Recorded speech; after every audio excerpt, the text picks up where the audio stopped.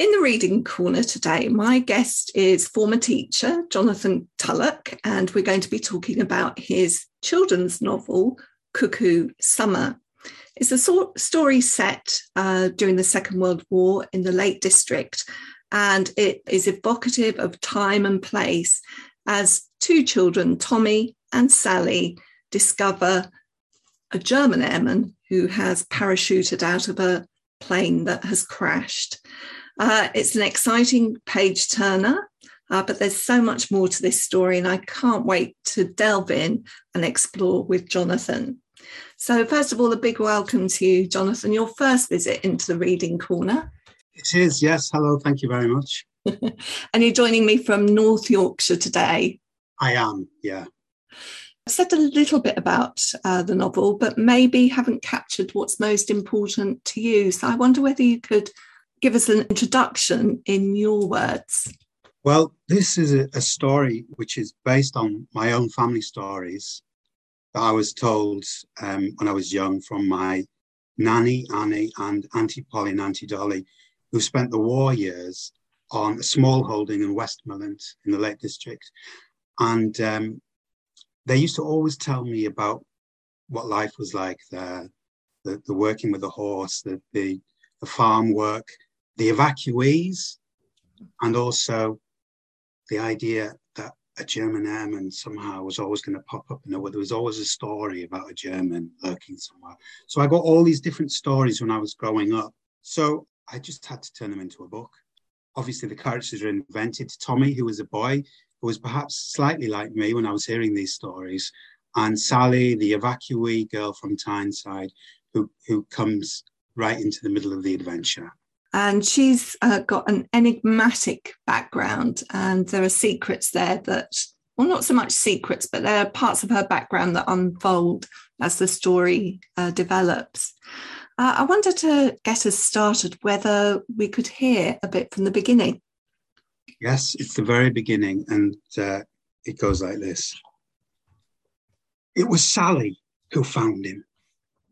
She came sprinting back down through the trees to tell me. Tommy! Tommy! She cried. You'll never guess what? What? I asked. He's in the old oak, she said breathlessly. Who is? It's just hanging there, legs dangling down. Sally was an evacuee from Tyneside. She didn't speak like us, especially when she was excited. Tommy, man! His parachute's all tangled up in the branches. Parachute? That's what I'm telling you. It's a German airman. He must have jumped out when the plane went out last night. Last night, a German plane had flown low over Woundale, the first one we'd heard since the war began. By the roaring din, I'd guessed it was a Heinkel bomber. I started running towards the town. Where are you going, Tommy, man? Sally cried. To tell someone. I said, we've got to report him. Divant, she said. Divant, report him. Come and see him first. That's a really cracking opening and gets us straight into the story. And they are going to find this German airman, and they're going to keep it secret. And that's partly what propels this story forward, is keeping it secret from the adults. When I was reading it, it did put me in mind of a couple of other stories that I've read. Robert Westall's Machine Gunners. This is not the same story. It's very different, but because it's also got that connection with Tyneside. But the other one that came to mind was Whistle Down the Wind, which was made into a film with Hayley Mills. And that also has a group of children taking care of an adult in distress in a rural background. Wondered if you'd ever seen that film or read that book. I've never read the Machine Gunners, and I feel bad because I had a copy on my shelf for 2 decades. Whistle Down the Wind, yes, it's one of those dreamlike, lyrical, and yet like quite hard brassed films. So I remember seeing that not when I was young, but probably in my teenage years. And the black and white, I did like that film. And I think it's quite interesting because Sally is the one who seems particularly invested in this airman. even when Tommy wants to tell the adults, she makes him swear not to tell anybody. And there's always a sense in which the adults are not going to let you down, but they're not exactly who you think you're saving.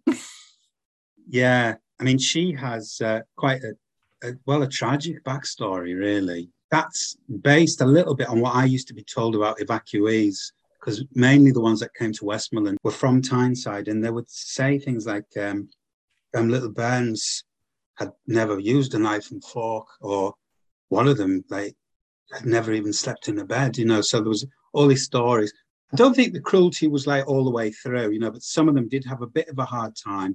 So Sally, it's horrible to think of the situation that was she in. And I think when she comes to Wounddale, bearing the wounds of her own past, I think there's a healing there for her. And it's sort of like through the airmen a little bit. I obviously heard, as you were saying that, the emphasis on Wounddale. And there are other names in this that struck me as being particularly resonant for the characters that they were given to. The farmer that takes Sally in is called Mr. Scarcross, and he's a very, worse than grumpy. He has a cruel streak in him, but early on, as an adult reader, you've signposted for me that he is a survivor of the First World War. Yeah, I think when I was growing up in the 70s and 80s, and the Second World War still cast a big shadow. I think we were still probably quite jingoistically there. Like, we used to play Japs and Commandos or whatever, and go out and play in the street. And we didn't really think about the negative aspects of trauma, basically. And so, yeah, this man is horrible, but he was on the Battle of Somme, so often you're not going to come out of that kind of situation enhanced. So he was scarred by that. The names are funny because I tried to get names that I remember, like the Grisdales. They're the Grisdales, and that's my mother's maiden name. That's a really good Lakeland name, which because all names have got a meaning, and this one I loved to find out meant. I mean, we know what Dale is. It's a valley, and Gris, it would be Grisdal, sort of like the original Norwegian. Valley of the Little Pigs. So that the family name would be where in the Lake District, the sort of like the pigs were kept. So and some of the other names in the book are sort of Lake District. And with Scarcross, Scargill would have been an obvious one. But I didn't want to sort of like heap any more contempt on that historical figure than I would have to, So I chose Scarcross, and the womb who comes to Wombdale and all that kind of stuff.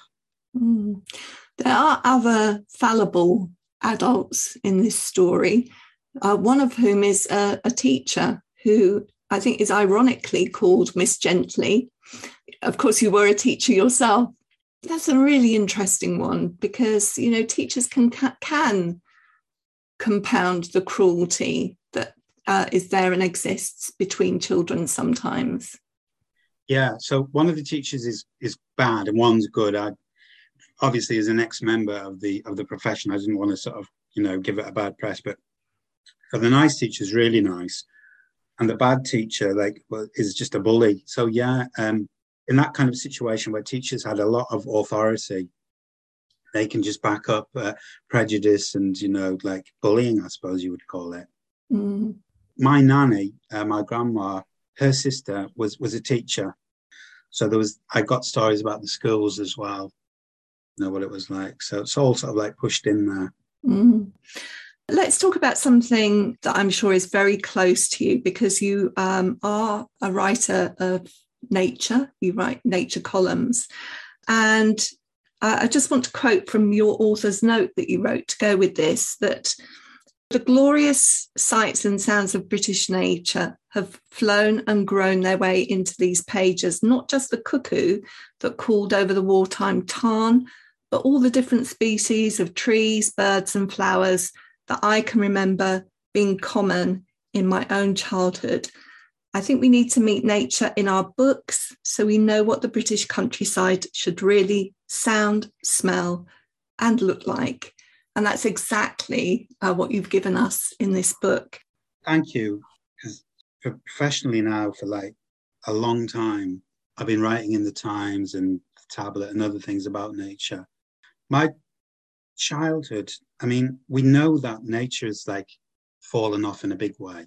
Probably because I'm like a Cumbrian, it probably fallen off less there than it did in other places. Although, you know, like on the edge of cities and towns, there was always a lot of nature, you know, in kind of like waste ground and stuff like that. I can remember we went out playing from, you know, I mean, it sounds like a stereotype. I mean, was it the last childhood? We went out in the morning and came back at night, you know, and there was always something there, and always nature. And then I remember when I visited this place in Westmoreland, Woondale, there was like a hayfield which was kept, you know, couldn't be, it was like a religious relic. You can't touch it, you know, until it's mown because you'll ruin it. And I remember I did wade through it as the characters in the book do, you know, guiltily. And the flowers that grew there and the butterflies, and there was a nightjar and all that stuff. But I don't want to overburden young readers with too much about all of this. But I just thought I want them to know, you know, what's possible. Yeah. Can I also ask you about the cuckoo, which is so evocative and it punctuates this story? You know, the cuckoo calling from the bulrushes, calling from the willows, calling from the hayfield. What is it that's so evocative about the cuckoo? That's a good question. I haven't thought about these things. Even when I was writing it, I haven't thought about this. But I can remember the visits to this place, right? There would be the rattle of the cattle gate as our Allegro, Austin Allegro, went over it. There'd be a hoofbeat of heifers as the cows came to meet us at the wall. Then as soon as like we'd got onto the farm, you'd hear the cuckoo. And it just used to call. And I was like, I was almost famous amongst the relatives for wanting to find it and never being able to. So I would run down to the tarn looking for it in the willows. Then I would go through the bulrushes. Then I would run up the rowans on the fell side. I would like be searching for it all the time. But the cuckoos don't really show themselves, you know, but they call all the time. So you don't need to see them really because the soundtrack it's incredible, especially in a dale where the echo. So they just echo and it was just everywhere. So I thought, you know, I've got to have this bird. And also obviously the cuckoo symbolism of, you know, coming into laying an egg in a nest. So like characters come from the outside of this nest-like valley and that's what happens. So the cuckoo is like an image for that. It also works well in terms of bookending the story because there is that rhyme about the cuckoo and how its song changes. You don't hear it the whole year round. It's like with swallows as well. It's kind of like a shared culture for us all, you know, where the older ones will say, oh, listen out for this, it'll come, you know, and we get excited. It seemed to me that there are other things that struck me that are losses as well. There's an episode where they're listening to Singing Together on the radio. I remember listening to Singing Together, and there were the songs Bobby Shafto, Cockles and Mussels, Riding on a Donkey. So that obviously kept going for quite a number of years. So I was listening to it in the 60s and 70s. Yeah. Well, that radiogram that's in the book, that was from my school as well. The teachers used to wheel it out. And that's my ideal kind of lesson in the book. You know, if you're a teacher, that I just think that's just a great way for people to learn, you know, the singing. And then there'll be chat probably about, well, what silver buckles on the knee, what's all that about, you know? And before people had all the nightmare of Ofsted and everything, they'd just be able to like listen to something and then chat about it in an open way.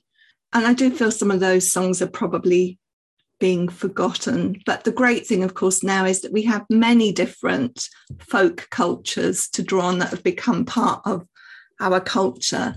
But I just hope that those traditional folk songs are remembered too.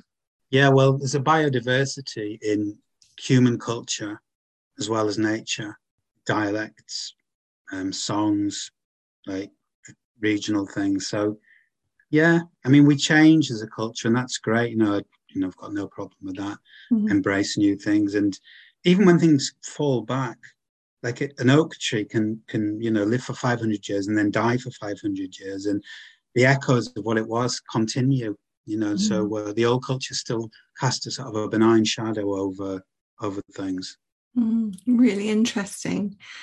You mentioned dialect there, so I'm going to come to dialect next, because there's clearly a love of language, and Sally gives you an opportunity to bring in the Northeast.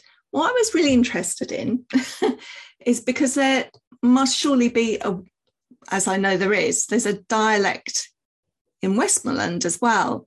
And yet when you write Tommy, you don't write that in Broad. So I was interested in those choices. Well, it's like a linguistic thing, if you did a PhD on it.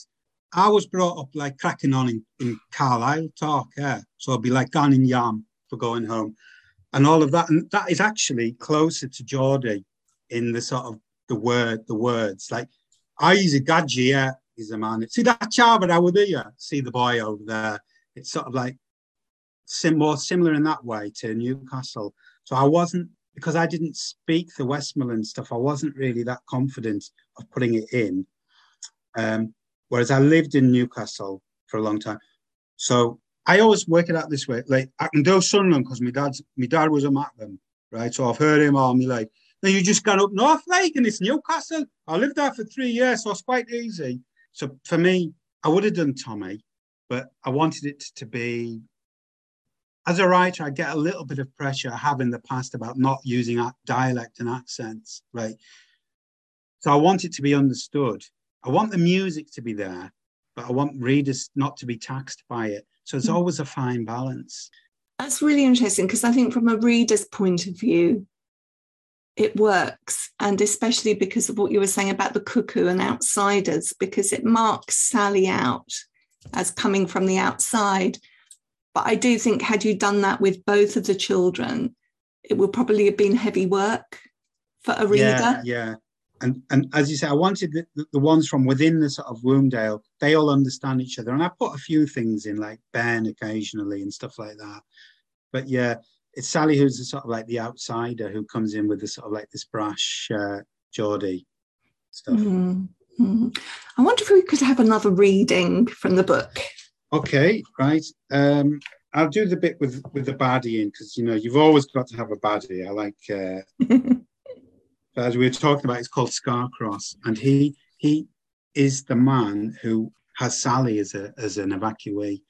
So, and I was talking about how evacuees were chosen, and often they would be marched into a village hall, and someone would say, "Oh, I don't want her. I want a boy to do a bit of hard work," And someone would either choose. It wasn't all written down who was having who. Often it was a bit of a free for all, right? So this is Tommy, the farm lad, and Sally, his friend, the evacuee. They're in Sally's living accommodation, basically, above the byre, above where the horse lives and the cow lives.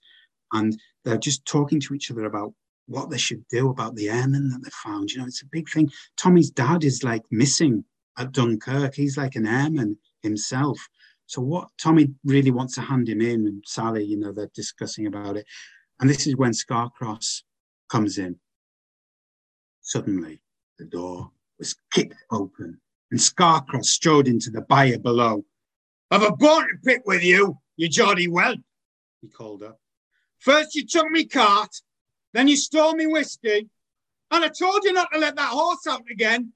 It's been feeding its head off in the hayfield. You shouldn't feed that horse. Come down here, Missy Weasel, before I have to climb up there and get you." "Missy Weasel's not here," Sally called back. "Gone and look for her somewhere else." "You think this is a joke?" Scarcross snarled. "Aye," she grinned. "I'm proper laughing me head off." "Well, let's see if you laugh at this." An object flew through the darkness and shook the edge of the hayloft door. Sally pulled me out of the way just in time. It was a hammer. "Just wait until I get hold of you," Scarcross threatened. He began climbing the ladder. To my amazement, I heard Sally giggle. Scarcross's head appeared in the opening. Sally's giggle became a burst of laughter. "By God, I'm going to bring you into line, you pilfering little Tyneside rat, Scarcross growled. But before he could climb in, Scarcross found himself confronted by a blade. Climb back, Doom, Sally said quietly, holding a large knife. Or get poked, Doom. It's up to you. Scarcross stared at the blade. In the poor light, he couldn't see what I could, the eagle and swastika. It was the German airman's dagger. Quick as the wing of a swallow, the dagger cut the air just inches from Scarcross's nose. Swearing loudly, he retreated and lumbered back outside. Told you I could handle Scaredy Cross, Sally cried in triumph. I'll tell you what, it doesn't get much more exciting than that. Well, and you seem to really enjoy reading aloud. Yeah, I don't know what it is. I'm always thinking I'm going to be reading it out at some point. So I like to put in like lots of exciting bits, you know. Also, I don't know, for about 4 years, I ran a reading group with asylum seekers and refugees. And we used to do fables, Aesop's fables and fairy tales and poetry. We did simplified Wordsworth. I would read them and we would talk about it. And I've always, since then, I've sort of like been quite attuned to the whole process of sharing a story by reading it out loud. So even some of those people could speak very little English, but they could get the tone of voice. And I think the written word has a tone of voice as well that communicates itself to people.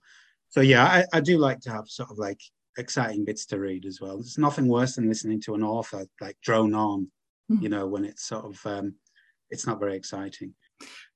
Interesting what you say there, that the words have a meaning, but language carries meaning in its other elements too, which are rhythm and pace and rhyme, and all of those poetic things, even in prose, carry a meaning. And I think people respond to that when you read aloud. Yeah, definitely. I mean, now this is the teacher's role again. Can you remember being at school and having a teacher reading a book? I mean, it was fantastic. Just used to long for it, for the sound of a voice. And also, if you think about language is a very intimate part of the human being. And we've been speaking stories for a long time. And really, books and printing stuff is like pinioning the butterfly. You're sort of locking it down on the page, like dead, really. So I always remember that language is a living thing. So when I'm writing it down, I hope that there's enough room within the words for it to sort of find its wings again. So something like, for me to hear the word tarn even, I'd love being able to put that in the time, because where I grew up, which is North Cumbria, a tarn was every pond. Like in Westmoreland, they had their own big tarns, right? But like North Cumbria, like every little pond would be a tarn, you know. And then I found out tarn was like a Viking word, basically, a patch of water. So it was like this thing that had been left over from like 1,000 years ago. So every time I use the word tarn, I just hear like a stone dropped in a really old well, you know, and all the echoings. Loads of words like meadow or cuckoo, they're just so full of like their own music. I think it's interesting that quite a lot of the words that you've talked about in the dialect have Viking origins. And I do remember Melvyn Bragg. I think he grew up in Cumbria, didn't he? And I remember him saying that you could go into the pub and listen to people talking and it would not be unrecognisable to somebody from Iceland. Yeah, it's like the Ganhjam and there's lots of stuff. I think because the Vikings came and there's two types, the Danes on the east side, but coming from the ones in Cumbria were like Norwegian ones. So they could understand each other, but they left a distinctive thing. And yeah, Melvyn does say that. And in the Second World War, regiments from Cumbria used to mingle with the Norwegian ones because there were things in common that they could understand. One final question that I don't think we've covered, and that is, I'm interested to know why, having all these stories and these sort of memoirs passed down, why it was that you chose to write this as a children's book. I think maybe it's because I heard the stories like when I was young. So I received these stories because like they moved away from there like in the 1970s. So that place had gone, and then just as I was growing up, so the cuckoo was silent because they didn't live there anymore.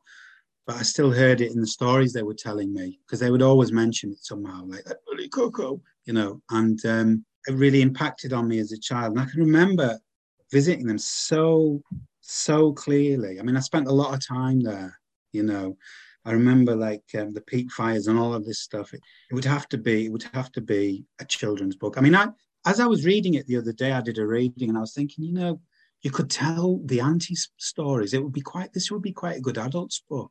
You could like do it from a different perspective. So, but the Cuckoo Summer, yes, I think it had to be a children's book.